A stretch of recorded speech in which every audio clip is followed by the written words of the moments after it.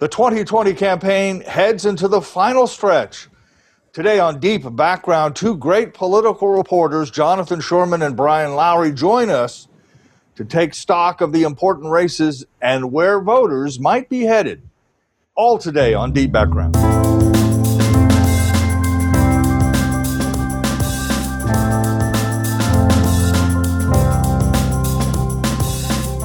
Well, greetings here on Deep Background for the 21st of October.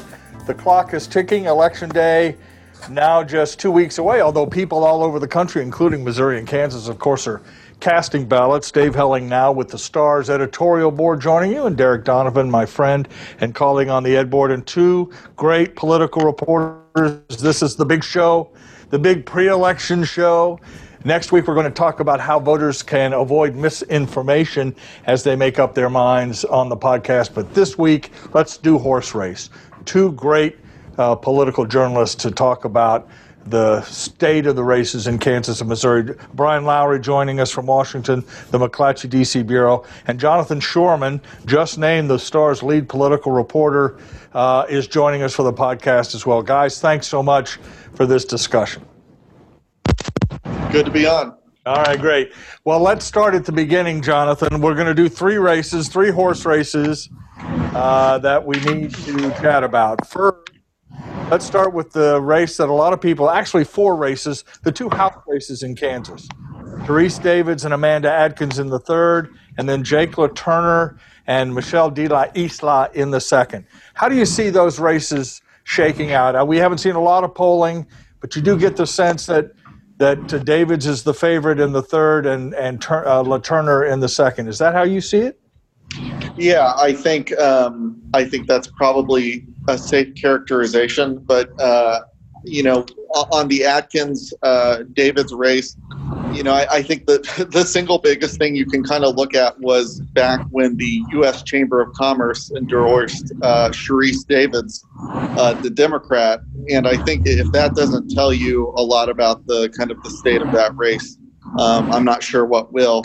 You're right. We don't have a lot of great polling in either state. I think there's some expectation we could get a New York Times poll later in the week, which would be great.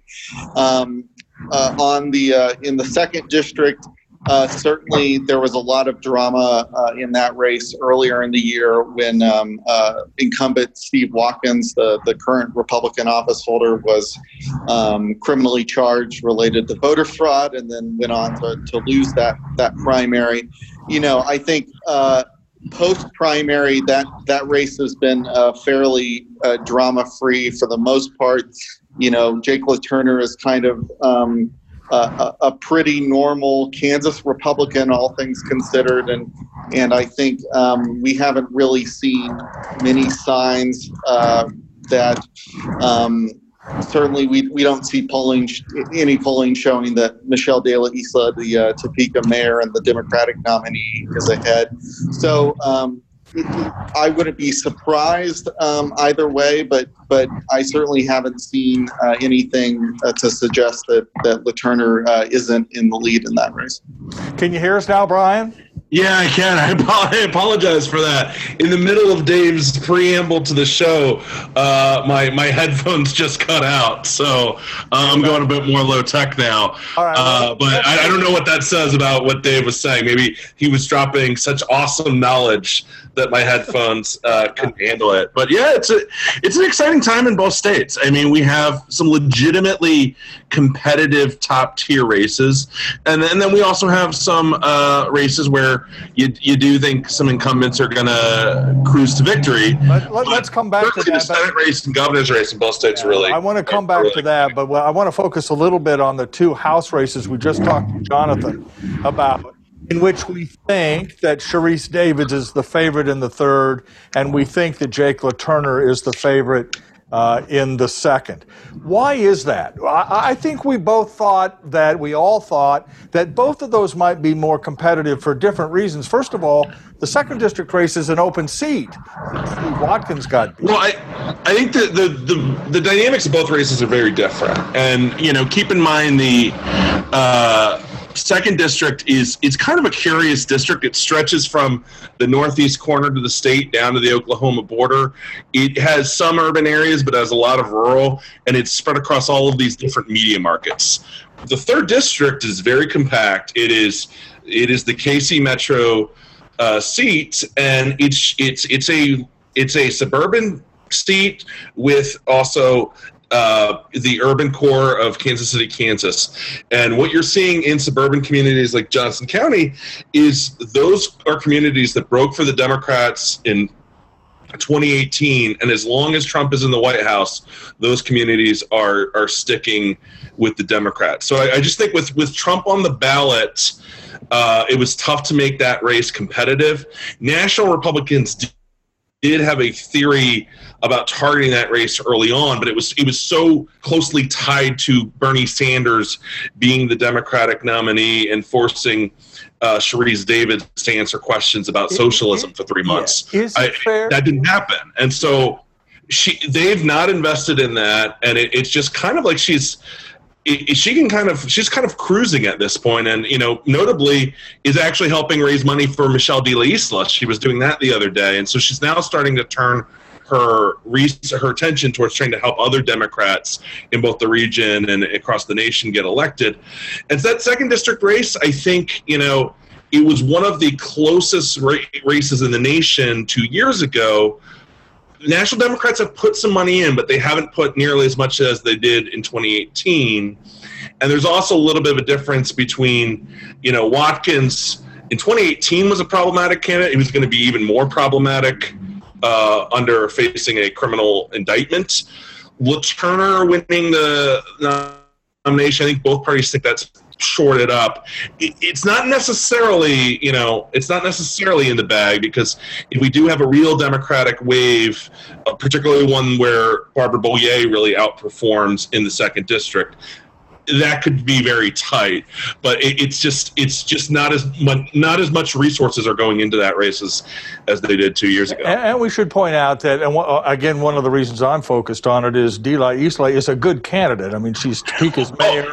Very smart, and Amanda Adkins is a good candidate. I mean, she has been around politics. These are not far difficult races. I mean, they're actually quality and could be competitive, and yet they're not. And so, Brian, I'll ask you, and then Jonathan, is that because of Trump in a way? I mean, I think you're exactly right in the third, Brian, that Trump is a lodestone, if you will, on Amanda Adkins, but maybe Trump helps Jake LaTurner in the second. Yeah, I think it is. I think a lot of this has to do with, I think one way to think about a lot of the federal races in Kansas this year is it really matters what Trump's total is in each congressional district and statewide. And certainly in the third district, we expect Biden to win, and we expect Barbara Bollier to perform really well there in the Senate race. And then Sharice Davids is coming in with popularity and a lot of cash. And so then when you look at the second, it was a strong Trump district in 2016. We don't know if it will be that strong again, but there is maybe that coattails effect, which will be enough to certainly allow Jake LaTurner to get across the line. But credit to Michelle De La Isla. She's been able to raise some real money, and she's definitely made this seat more competitive than some people thought, even just a year ago. Jonathan, have any of these four candidates made any big mistakes that you've seen between the primary and the general? I don't think so. I think we've seen kind of fairly, standard campaigns from all of them, with no major gaffes, if you want to call them that, or other kind of scandals from any of those four candidates.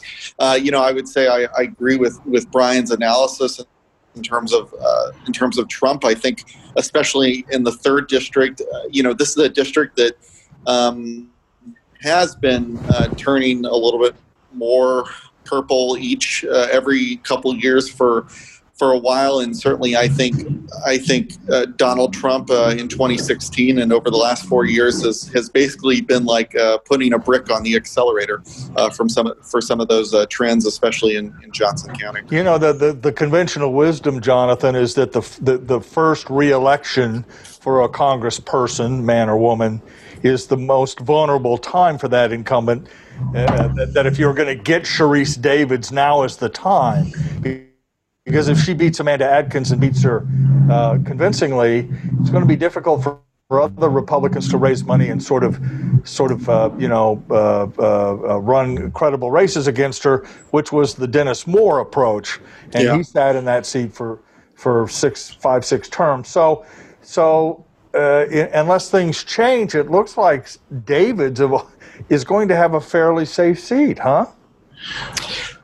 Well, I would say certainly we don't know what the political environment is going to be 1 or 2 cycles from now, especially the question of whether we're looking at a Democratic nominee, Joe Biden, or a Democratic nominee, Kamala Harris, in 2024. Or whether that's just an entirely open question after if President Trump is reelected. But certainly, yes, you're right. The conventional wisdom, past history does suggest that this kind of first reelection campaign is the most vulnerable time for these incumbents. But yeah, sure. Representative Davids has certain advantages this year, not the least being that she gets to run when her district is going to be voting on, at least in that district, in certain areas of that district, is probably a historically unpopular president. And Brian, this is also the district where the redistricting fight is really key. You guys wrote about this the other week, which is when Susan Wagle was talking about how Republicans need to win a supermajority in the legislature to district out Sharice Davids in 2022. She's kind of acknowledging that they don't think they're going to win that seat this year. But she's also acknowledging that, the way this district is made up, it has moved away from the Republicans. And so if this remains the KC Metro seat the way that we think of it, it's really tough to see a scenario where Davids gets dislodged anytime soon. Okay, let me just wrap up this conversation by pointing out also that Sharice Davids has run her office and taken votes that are pretty smart for her district. She has not gone full Ocasio-Cortez. She's remained fairly available. I mean, she's actually been a fairly skilled politician in the first 2 years. Maybe that's one reason why she's in good shape. Hey there, this is Derek Donovan of the Kansas City Star editorial board, and we hope you're enjoying the podcast. If you like what you hear, help us support this podcast and the journalism that reporters at the Star do every day by subscribing. There's an easy way for you to do it. Head to kansascity.com/background. You'll even get a special discount just for being a deep background listener. By subscribing at that URL, you will get 3 months of unlimited digital access to the Star for $1.99 total. That's right, you get access to kansascity.com, the e-edition of the newspaper, our mobile apps, and more for 3 whole months, and it only costs you $1.99. That's a pretty sweet deal. Plus, you will be supporting journalism that makes a difference in Kansas City. So, go grab your computer or mobile device and head to kansascity.com/background. And hey, thanks for listening. Okay, Jonathan, let's jump back over to Missouri for a minute and take a look at the Mike Parson-Nicole Galloway race. Again, we don't have a ton of polling, but it seems like the incumbent is doing pretty well, even though COVID and the response to COVID remains a big issue in Missouri, and he seems vulnerable there. How do you analyze that race? Yeah, I think you're right. We don't have extensive polling. What we do have suggests that Parson holds at least some kind of lead in the race, either a large lead or a less imposing lead, depending on what you're looking at. But yeah, I think COVID certainly has been one of the key issues in this race, and certainly Nicole Galloway, the Democratic nominee, has made it basically essentially core to her campaign.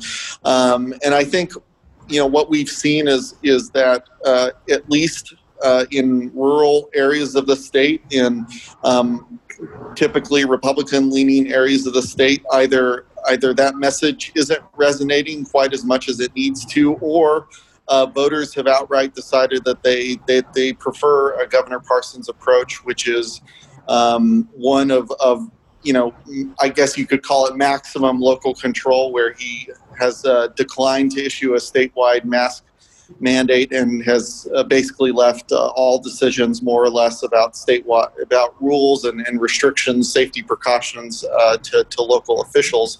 Now, I'll add to that an addendum is that really over the last few weeks we've seen, I think it's hard to deny at this point that there has been a kind of a increase in the severity of the virus across Missouri, where I think the Star was even reporting earlier this week or late last week that hospitals in the Kansas City area were kind of bursting at the seams, and we're having capacity issues in some parts of the state. Whether that has any kind of late breaking effect in the race, I think remains to be seen. But certainly the trends on Missouri and COVID right now are not good. Brian, we just talked a little bit about the role that President Trump's candidacy might play in these two House races. And we're going to get to the Senate race here in a minute, and I think that's an important issue. But it seems like the president's support is less relevant in governor's races like Missouri, like Galloway and Parson. Clearly, at a global level, the Trump candidacy has some impact, but you don't see an effort to tie Parson with Trump as much as you see one trying to tie, say, Roger Marshall to Trump. Do you think that's right? How do you see that race? It is a situation in the governor's race where it is a little bit more local. I don't think the presidential race is irrelevant because I think it does ultimately help drive turnout. I think one thing to understand that is the Missouri race is so much about geography. It's a really difficult combination that you need to do as a Democrat to win statewide in Missouri. One thing Galloway is really doing that we've covered is she's really trying to maximize turnout in urban areas like Kansas City and St. Louis, which obviously those are the voters who are going to be most leaning towards her anyway. There's still a question about can she make up for the governor's advantage in rural Missouri, and so that's the real challenge in her race. All right, we'll come back to that maybe next week or at another time. But maybe we'll do a special podcast. We'll see. Keep your dial set on Deep Background. But let's get quickly to the Senate race in Kansas. And Brian, I'll start with you. Where do we stand on that thing? Everybody suggests it's a toss-up as we're 2 weeks out. She's got plenty of money. You're getting all kinds of national rumble that maybe this is a place where the Dems could pick up a seat. And yet it's just hard for those of us who have been around Kansas for most of our lives to even imagine such a thing. I'll go to you first and then Jonathan. Well, I think there's only a few. I think only The Economist has called it a toss-up so far, and I believe they're still favoring Marshall. That said, I do think that we are looking at one of the most competitive Senate races we've seen in Kansas in decades, certainly probably since '74. And Beaulieu has beaten him on fundraising. That said, there's no shortage of Republican money coming in through groups like the Senate Leadership Fund to help Roger Marshall. That is a race where you see a real contrast to what the candidates are focusing on. Beaulieu is very much focusing on the issue of the moment, which is COVID-19. Her messaging has been very focused on the pandemic, and Marshall hasn't really had the best answer for that. And so if you look at some of the things that his campaign is trying to highlight, they're going with some more tried and tested strategies for Republican turnout in Kansas. They're focusing on things like gun rights. They're focusing on the abortion debate. They're getting into judicial selection debates. And so it's sort of the whether Beaulieu's messaging about the current moment can get enough people who maybe are otherwise sympathetic to Republicans, or whether or not Marshall just gets enough of that base out there with the red meat. Jonathan, how do you see the dynamics? Now, I guess there is one more debate down in Wichita. Do you see it as a tied race? Is it 2 points? Is it? Are we all sort of looking past the history of Kansas? How do you see things? Well, I guess I will say simply that I'm not going to be surprised either way on election night.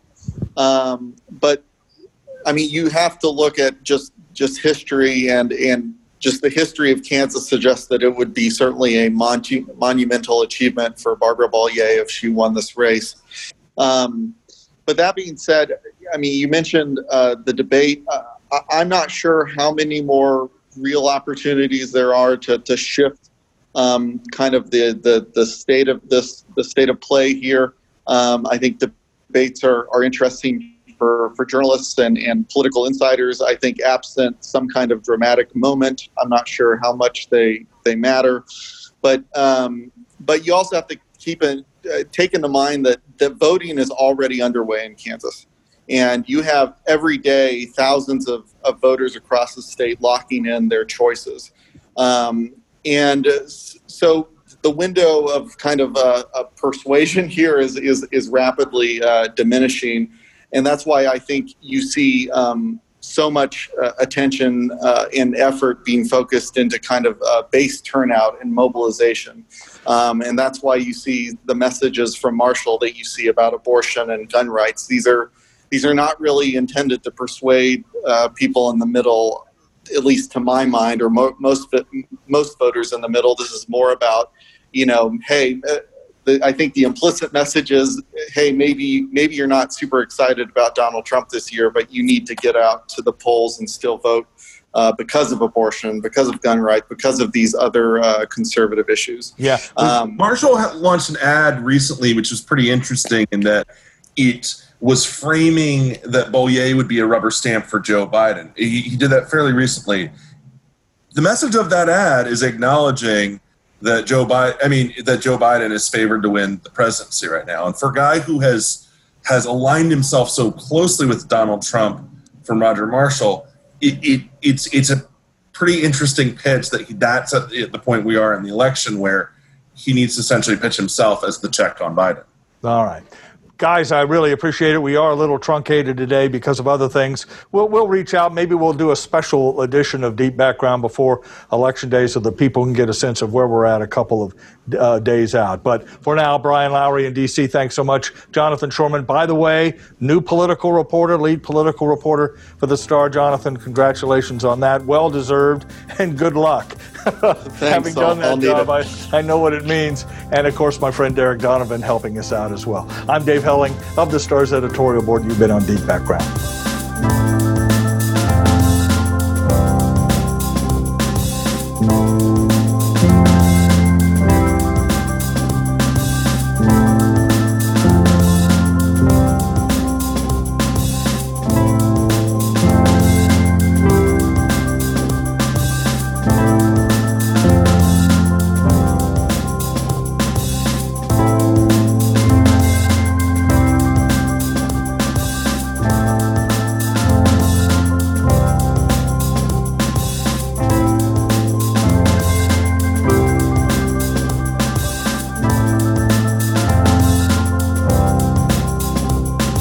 you.